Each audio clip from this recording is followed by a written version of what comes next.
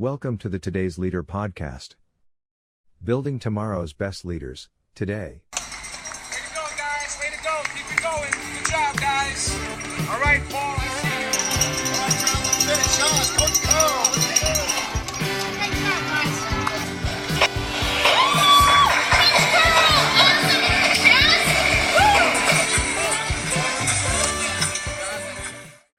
Hey there, it's Coach Cole here, and welcome to Monday Mentoring on the Today's Leader podcast, building tomorrow's best leaders today. Now, change is a constant. We know that in business, and one of the key aspects of change is communication.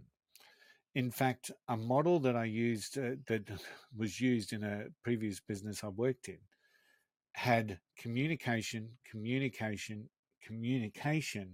listed under each and every step of that change management process. Communication is important. And we know that most people don't like change. It's an inescapable fact of life that change occurs. People get comfortable in their routines. Change can be upsetting to that routine. And some people even take it as a serious threat to their life as they know it.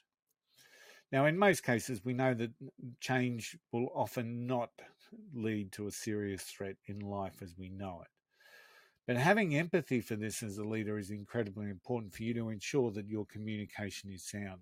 It helps smooth out some of those transitions that we see that are needed in change, smoothing out the transitions, and to be able to communicate effectively will not just ease the anxiety that others may feel about the change, but will ultimately help the change to be successful. The stats around successful implementation of change are frightening, to be quite honest. And a lot of the reasons for failure for change is the way it was communicated, the way it was received, the way it was encouraged, approached, promoted within the team. How did the team own the change? How accepting of the change were they? And a lot of that comes back to the way it's communicated. No one likes being blindsided. No one likes being lied to. And this happens far too often during change management programs. People feel blindsided. People feel that they've been lied to. So fostering change as a company definitely means that your communication needs to be regular, transparent, and relevant. Regular, transparent, and relevant.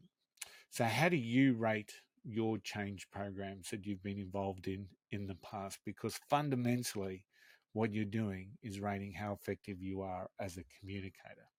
Hey, thanks for tuning in. I'm Coach Cole. I shall see you all again next week. Bye for now.